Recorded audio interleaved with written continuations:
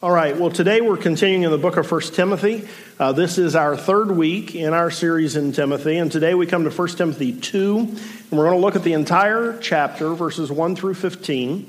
I want to thank Ben for preaching in my absence last week. I listened to the message this week and appreciate the good job that he did, and I heard a number of good feedback regarding the message from other people, so we appreciate his faithfulness to serve in that way. We're going right to the text today, so I'll read, you follow along, 1 Timothy 2, 1 through 15. It should be on the screen. You can follow along in your Bible or on your mobile device. So here we go. This is Paul writing to his young protege, Timothy. I urge then, first of all, that petitions, prayers, intercession, and thanksgiving be made for all people, for kings and all those in authority, that we may live peaceful and quiet lives in all godliness and holiness. This is good and pleases God our Savior, who wants all people to be saved and to come to a knowledge of the truth.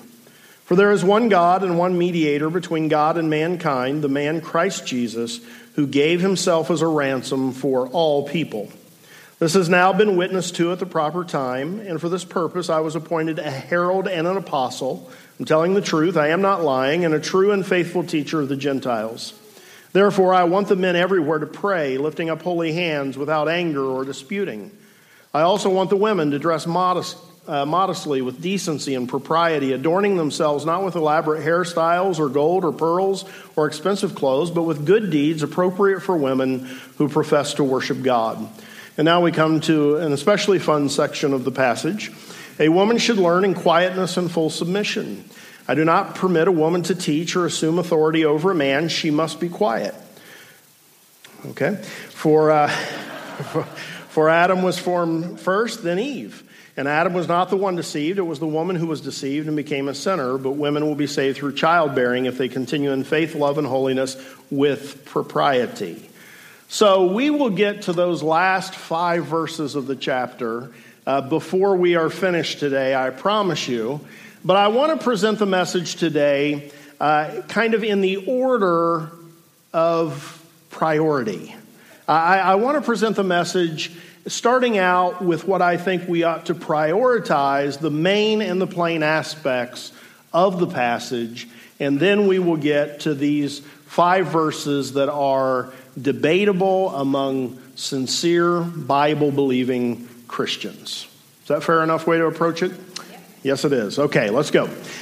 So I want you to keep in mind as we go throughout today and throughout this series, the context of what we're reading. Paul is writing to Timothy.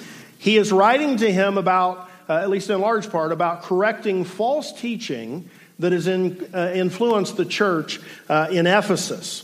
And so as we leave chapter 1 and we go throughout the rest of this book, we need to make sure that we're always keeping this context in mind. The things that Paul writes about tie back to chapter 1 and the concern for false teachers. So don't lose hold of that context, that circumstance, as we go throughout the series. So if you remember from the first week of the series, we talked about how the church isn't to be about endless speculation and argument about debatable matters. But the church is to be about Jesus, his life, his death, his resurrection. The church is to be about the gospel of Jesus Christ, good news for a world full of people who are separated from God by their sin. And chapter 2 emphasizes this again, as Paul shares with Timothy the concern that is central to the heart of God. Paul shares with Timothy in this letter and shares with us what it is that God wants. We learned in the first week of this series that God doesn't want people trying to earn their way with him through their own merit. We learned previously that he doesn't want his church to be the domain of only intellectuals who love to debate and argue over things where really speculation is the best that can be achieved. God does not want those things. Those are not the things that God desires, but he does want something. And verse 4, Paul tells us what God wants. He wants all people to be saved and come to a knowledge of the truth. Now, as we consider the whole counsel of Scripture, there are all kinds of things that you can point to and say, God wants that. But what we see here in 1 Timothy 2 is of central importance. We can never accurately represent the heart of God without keeping this truth front and center in our thinking, that what God wants is for all people to be saved and come to a knowledge of the truth. George Wizard said this: the end and intent of Scripture is to declare that God is benevolent and friendly-minded to mankind, and that he hath declared that kindness in and through Jesus Christ, his only Son. We have to always keep this central in our thinking. God is benevolent toward people. God is friendly-minded toward everyone. He wants everyone to be saved. Men, women, boys, and girls. He wants them all to come to saving faith in him. And because that's what God wants some things from his church. God wants some things from his body. God wants some things from us. Because God wants all people to be saved, there are things that God wants from his church that serve that purpose. And we see those in chapter 2. And here's one of the things that God wants from his church because he wants all people to be saved. He wants his church to believe that no one is beyond his grace and to act accordingly. In verse 4, Paul writes that God wants all people to be saved. In verse 6, he writes that Christ Jesus gave himself a ransom for all people.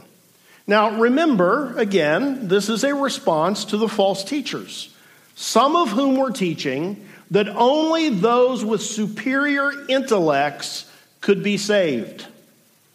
Are you thankful that's not true?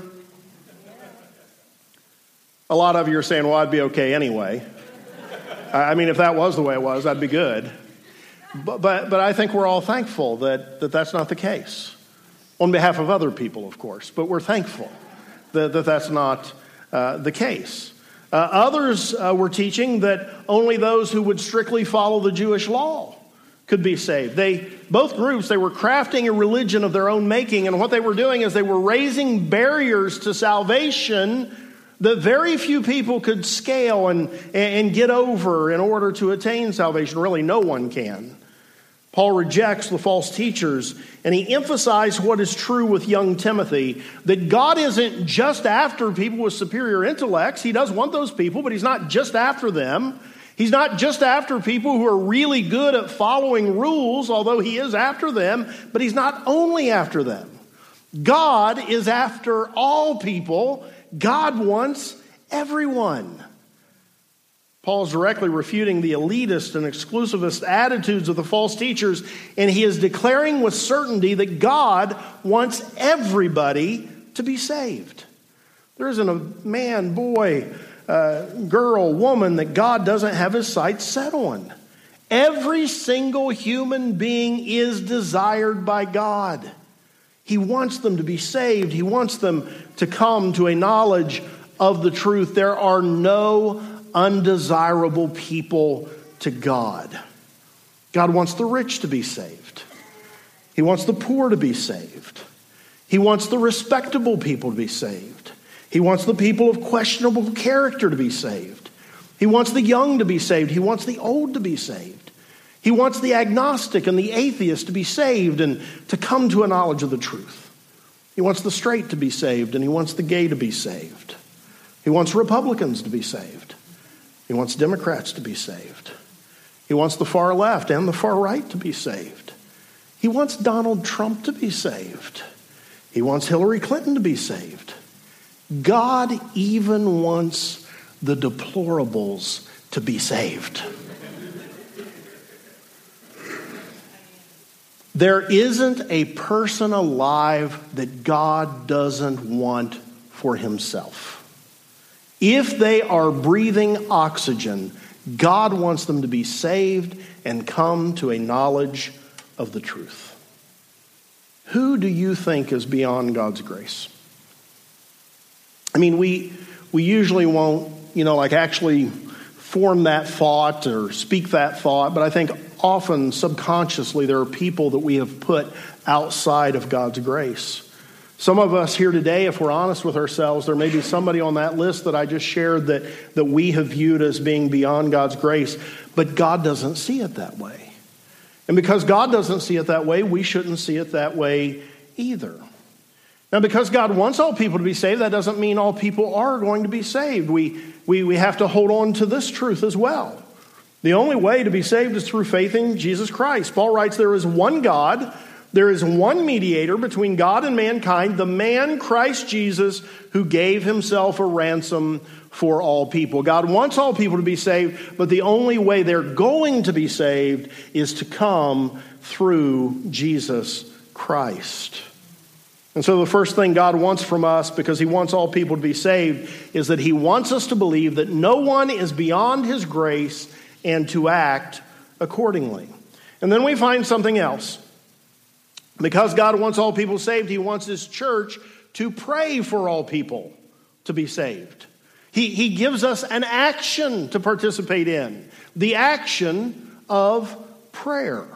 Verse 1, I urge then, first of all, that petitions, prayers, intercession, and thanksgiving be made for all people, for kings and all those in authority, that we may live peaceful and quiet lives in all godliness and holiness. Paul urges, in light of God's desire for all people to be saved, that his church pray. He says that this is a thing that is of, first of all, importance. First of all, pray. Now there's been quite a bit made of Paul listing out petitions and prayers and intercessions and thanksgiving, and sermons have been done parsing out the differences between each of those things, and I think there is some value to that, but that is not the main point that Paul is making. The main point that Paul is making is a simple one.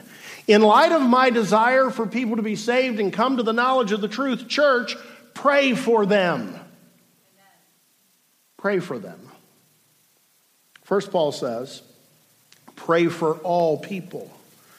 This prayer has to be motivated by God's desire for all people to be saved, and for us to pray for the salvation of all people, we have to believe that God loves everybody without distinction. We have to believe that Christ's sacrifice on the cross was on behalf of all people. Do we really believe that? To pray for the salvation of all people, we have to believe that. We have to know that God loves everybody. Christ died for everyone. No one is beyond God's grace.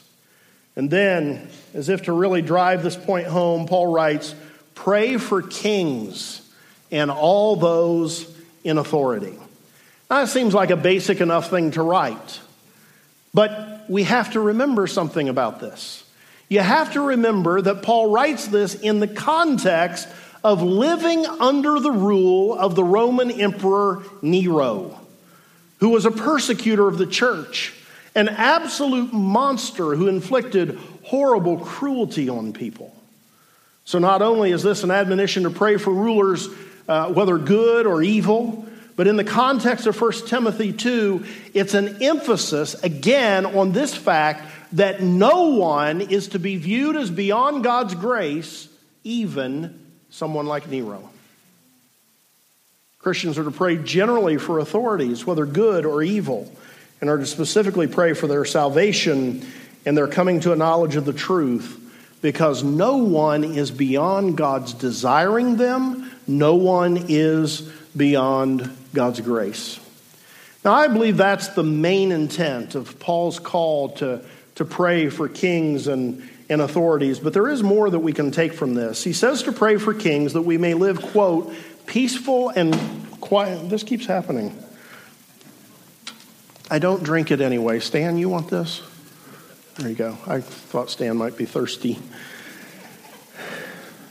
So there's more that we can take from this. He says to pray, quote, that we might live peaceful and quiet lives in all godliness and holiness. And Walter Liefeld says of this, we are to pray for those whose decisions affect the environment in which the gospel is to operate.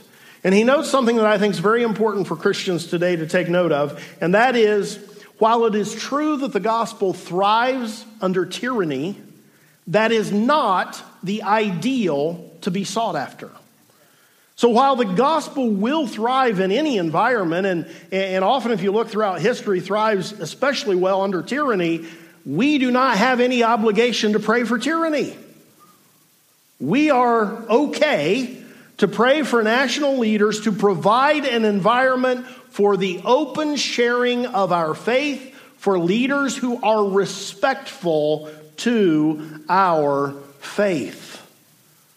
Friends, it is okay to pray for the sustaining of the religious liberty that we have historically known in the United States to continue. It's okay to pray for that. That is under threat today. And it's just so perplexing to me. Many Christians seem almost gleeful at the idea of religious liberty coming into question and like the idea of facing persecution. But we have no responsibility, we have no obligation to desire persecution or tyranny. We are okay to pray for leaders to be favorable toward us and respectful toward the sharing of the gospel. And I would encourage you to pray for that. If you don't realize that religious liberty is being threatened, you are not paying attention. It is trying to be redefined from religious liberty to freedom of worship, which means what we do here for 1 hour on Sunday morning. And that is not what it has historically been. So wake up if you think it's not threatened, and pray for religious liberty to be preserved. So because God wants all people to be saved, He wants His church to believe that no one is beyond His grace and act accordingly. He wants His church to pray for all people, and He wants His church to be focused on the salvation of all people. It may not immediately be clear what men lifting up holy hands without anger or disputing in verse 8 has to do with God wanting all people to be saved. And it may not immediately be clear what women dressing modestly has to do with God wanting all people to be saved. But both of these things let us know that our actions as believers, as members of Christ's body, are to reflect God's concern that everybody be saved. We are to conduct ourselves in light of what God wants, the salvation of all people. And so here, Paul gives Timothy instruction, guidance on the conduct that should be evident among the believers in their public worship services.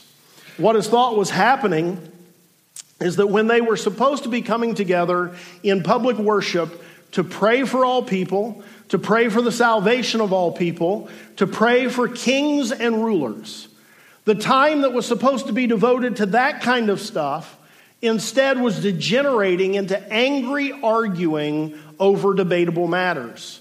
And this was undermining the emphasis that God wanted for His church, and it was providing a bad witness as they became known for their arguing and their divisiveness.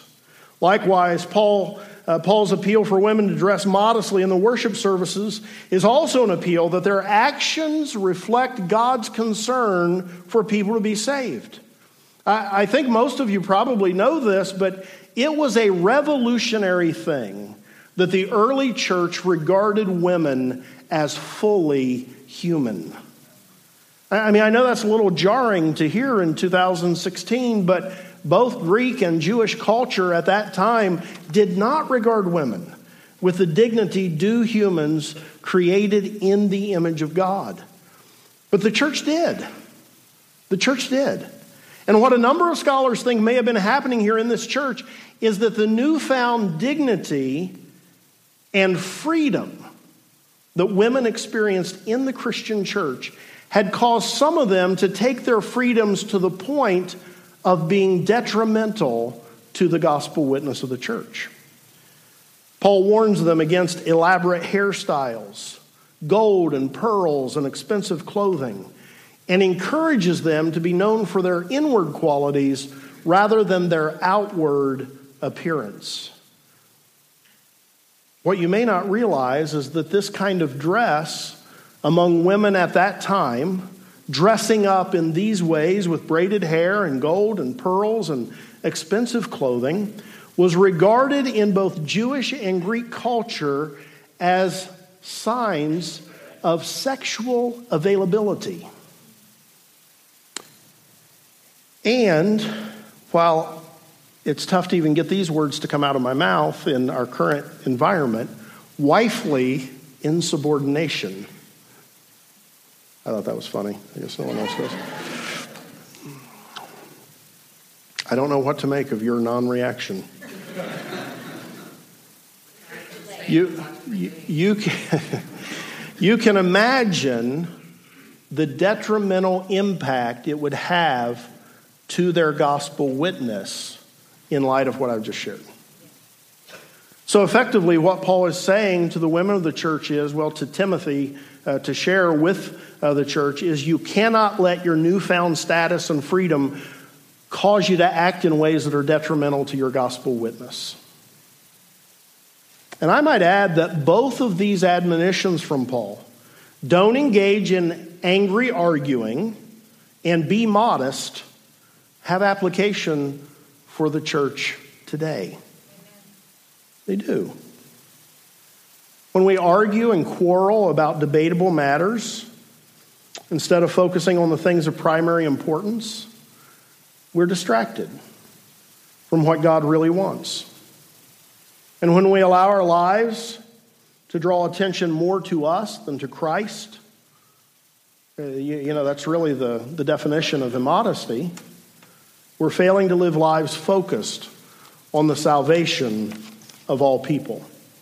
Now, you're going to have to apply this to your own lives. I'm not going to draw any real distinct lines for anybody here today. But we have to wrestle with these things, friends, because modesty is still needed in the church of Jesus Christ. Modesty of all varieties. Modesty in all its forms. Modesty in dress is still appropriate. We need modesty in speech. We need modesty in the possessions we acquire. We have to think through these things. Now, in our culture, wearing braided hair, gold, pearls, or even clothes that didn't come off the closeout rack, which are really the only kind I ever buy, those things don't have the same cultural significance for us. So those aren't necessarily the things anymore that we need to be concerned about, although there are still ways that we should be concerned about those things, but those aren't really the drivers here. But we have to think through, what are we called to? What does modesty require of us? For the sake of our gospel witness, we need to be people who are modest. We need to be people who reject quarreling and arguing. And what these two things are examples that point to the larger point, which is that God wants his church to be focused on, to be centrally concerned with the salvation of all people, and to act accordingly, to conduct themselves accordingly. This is the main and the plane of 1 Timothy 2. God wants all people saved. And because he does, he wants his church to believe no one is beyond his grace. He wants his church to pray for all people. And he wants his church to be so focused on the salvation of all people that our actions reflect that concern. These are the main and plain things of 1 Timothy 2. These are the things of main emphasis in this chapter. And these are things that we as Christians should be able to wholeheartedly agree together about as we engage with Paul's writings to Timothy. But there are within this chapter 5 verses that are not so main and plain. But they are nevertheless a part of Scripture. And as such, I feel a responsibility to talk about them today. And in addition to all of that, they actually touch on a topic that's of fairly significant interest and concern in our culture today. And so I think I would be, kind of unfaithful. Wouldn't be handling the Word of God well to just skip over it. So even though in some ways it's messing up my sermon, I'm going to talk about it. So verses 11 through 15. A woman should learn in quietness and full submission. I don't permit a woman to teach or to assume authority over a man. She must be quiet. For Adam was formed first, then Eve, and Adam was not the one deceived. It was the woman who was deceived and became a sinner. But women will be saved through childbearing if they continue in faith, love, and holiness with propriety. So depending on what kind of church you were raised in and what your own views are, you could be responding right now, darn right, you tell them, Paul. Others of you may be responding, what in the world is that all about? I have never heard such a thing. I did not know this was in the Bible. Well, before I say anything else about this, let me just acknowledge something that really will influence everything I have to say from this point on. And that is that Bible-believing Christians, sincere, honest, faithful people, have interpreted these verses in a variety of ways. There is a lot of disagreement over how these 5 verses and verses that touch on similar topics elsewhere in the Scripture are to be interpreted. And I will acknowledge at the outset here that there is agreement on one thing, and that is that pretty much nobody knows what Paul means in verse 15. There are ideas that are put forward. It would take me probably 15 minutes just to give you an overview of the different options people put forward. I'm not going to do that today. But the reality is nobody has any certainty what verse 15 really is saying. I meant to, and I failed to pull them all together, but I wanted to show you the books that I have, that just I own, that deal with the topics addressed here in these verses. It's pretty substantial. I think I have like 7 or 8 books. And, that's just a tiny percentage of the books that are available on these topics, all presenting different views, all from sincere, Bible-believing Christians. And so here's where I hope we as a church can be in agreement. When you have this much debate among sincere Bible-believing Christians, it has to cause us to approach a topic humbly, not stridently, showing grace for people honestly trying to come to the best interpretations and coming to different ones.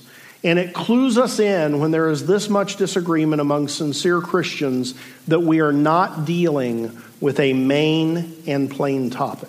Amen. And because it isn't main and plain, we can have grace for each other and we can have grace for other Christians. This should not be a topic or an issue to divide over or castigate others as being unfaithful over.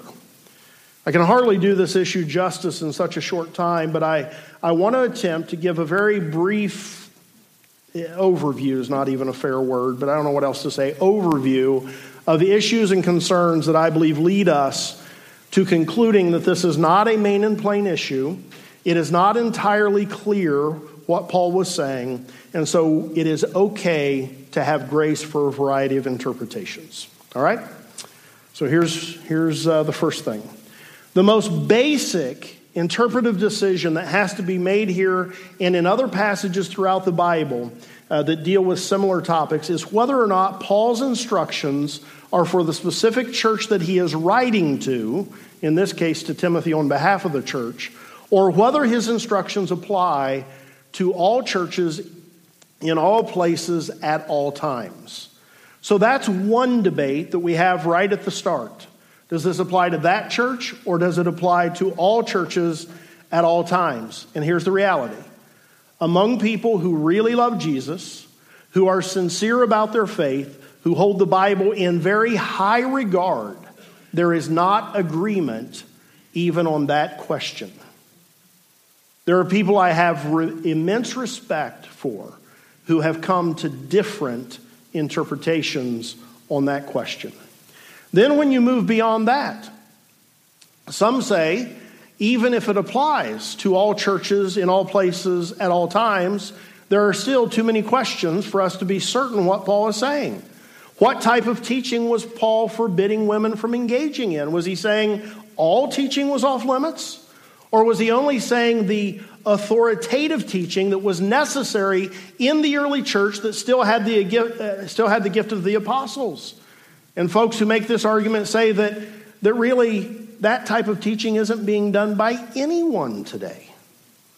Likewise, when Paul says women shouldn't assume authority over a man, does he mean that she should never exercise any leadership over a man, or does it mean something else? Gordon Fee and many Bible-believing theologians say that the word assume is best understood as usurp, where someone basically sets themselves up in a position of authority, that someone kind of circumvents the normal procedure for being placed in a leadership position, and they're like clawing and scratching for their position. They're like placing themselves in a position of authority. And so they say that that's what's in view here. And so leadership itself isn't the problem. It is usurping leadership that's the problem.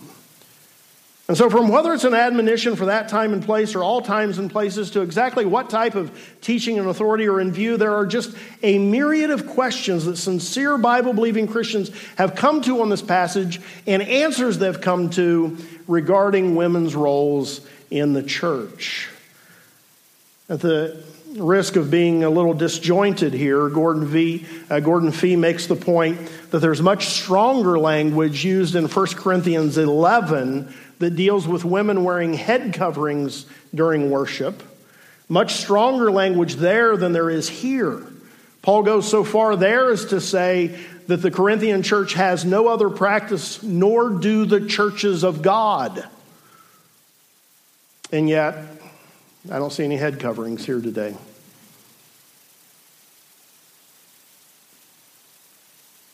So, here's my view. With all the honest disagreement among sincere Christians, this is simply not something we can be dogmatic about or condemn others over.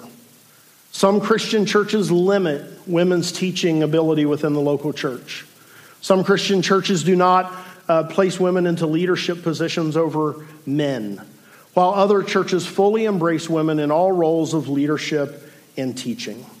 If you are interested in this topic, which I'm sensing that you're not, but if you're interested in this topic, I'd love to give you some books that you can read, so you can send me an email and I'll send you the information, or we can engage in a dialogue about it. I'm not going to take any more time on this than the little bit of time I'm taking here. So if you are interested and you want to dialogue more, you want to read more, you let me know and I'll set you up. But with the limited time that we have available, and because this isn't a main and plain issue, I just want to wrap this up by just factually telling you where we are at VCC on these topics of women leading and teaching. Okay? And then we'll pray and then you can go watch football. So, first of all, we obviously are not a church that believes women must remain silent in the church. I mean, you've already... Reconsider position. All right. So we're obviously not a church that believes women must remain silent in church. My wife leads our worship. We allow her to use her vocal cords in the service. Women have shared prophetic words here. Women have shared impressions in the public worship service that God has laid on their heart from time to time. We've had women at various times give announcements, and so you just look around.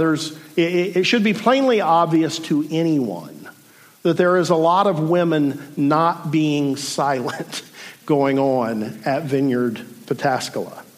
What about teaching? Women do and really always have taught in a variety of contexts here. Women have led co-ed small groups here where they have taught or at least led discussion. A woman leads our prayer ministry and teaches men on prayer. Women have taught in our Walking with Jesus classes. There are a variety of contexts that women teach here at VCC. Women have shared in the preaching responsibilities on Sunday mornings here. My wife, Michelle, has done that. Tirza Hammond has done that. Patty Werner has done that. Adele Tennant has done that, just to mention a few. That may be all. Those are the ones that came to my mind. They have all participated in Sunday morning sermons while not delivering the whole message. Now, we have not to this point had a woman be the sole preacher on a Sunday morning, but that doesn't mean it won't ever happen. There is no exclusion to that happening here at VCC. There isn't. And there are a number of reasons that we're not going to come down on the side of excluding women from preaching, and I'll just mention a few here. Number one, even if Paul's instruction was supposed to apply in all times and places, I think it likely that no one today is doing the type of teaching that Paul had in view when he wrote this. Teaching today is only authoritative to the extent that leaders handle the scriptures well. Today, any Christian teacher should be encouraging the people who hear them to check what they teach against the Bible. Here's what this means. The Bible is the authority, not the teacher. I'm not the authority. Other Christian teachers, preachers, pastors are not the authority. The Bible is. We have authority only to the extent that we handle the Bible appropriately. The second reason, we know women prophesied in public worship services in the New Testament. They verbally shared prophecies. And some try to draw, kind of real strict distinctions between preaching and prophesying. And I'm certainly ready to acknowledge that there are differences. But I find it unpersuasive that women can prophesy but not teach or preach a message from the Scripture, because in the church today, both prophecy and preaching are subject to testing and judgment as to their accuracy. And third, there are simply too many good arguments on both sides of the issue, including the side that fully embraces women in preaching roles, for me to believe that we as a church should take the most restrictive approach. What about leadership? I've already partially answered this. A woman leads our prayer ministry, leading men. A woman leads our worship team, leading men. A woman leads our children's ministry, leading men. A woman leads our food pantry ministry, leading men. So here at VCC, we not only theoretically and theologically approve of women leading and teaching within the church, but it has been our practice throughout our 11 plus years as a church, with the one exception that we have not had a woman who has been the sole teacher on Sunday mornings. But that may happen at some point. Now, next week, we're going to consider a very specific leadership role in the church, the role of elder. And we'll talk about that. But on these specific questions of whether women can teach and lead within the church, including teach and lead men, the answer at VCC is, and really always has been, yes. So here's my appeal to you on this topic. You are free to believe whatever you want to believe. It is a legitimately debatable topic. And we have people here with a variety of views on this topic. But here's what I want you to understand. And this, I don't believe this is debatable, friends. This is not a topic to dispute and argue and get angry about. We can have honest discussion, we can enjoy the debate, we can wrestle with the interpretations, but it is not a topic to become angry and argumentative about. It just isn't. There is too much honest debate on the topic for that. It is simply not a main and plain topic. So what have we been seeing in 1 Timothy from the very first week? We are not to be people who get the most passionate and the most animated about debatable matters. I mean, that's in large part what Paul has been writing to Timothy about so far in this letter. Instead, what we're supposed to be are people who focus on the main and the plain of Scripture, People who want what God wants. That's where our focus is supposed to be. That's the main and the plain of 1 Timothy 2. God wants everyone saved. God wants everyone to come to a knowledge of the truth. And because he does, that's what we're to want. Because he does, we're to believe that no one is beyond his grace. Because he does, we're to pray for all people. And because he does, we're supposed to be people who are so focused on the salvation of all people that it affects the way we act. It affects what we do. Our actions reflect a concern that all people be saved. This is something that we can all agree on. This is our focus. Let's be people who want what God wants. Amen? Amen. All right, let's stand.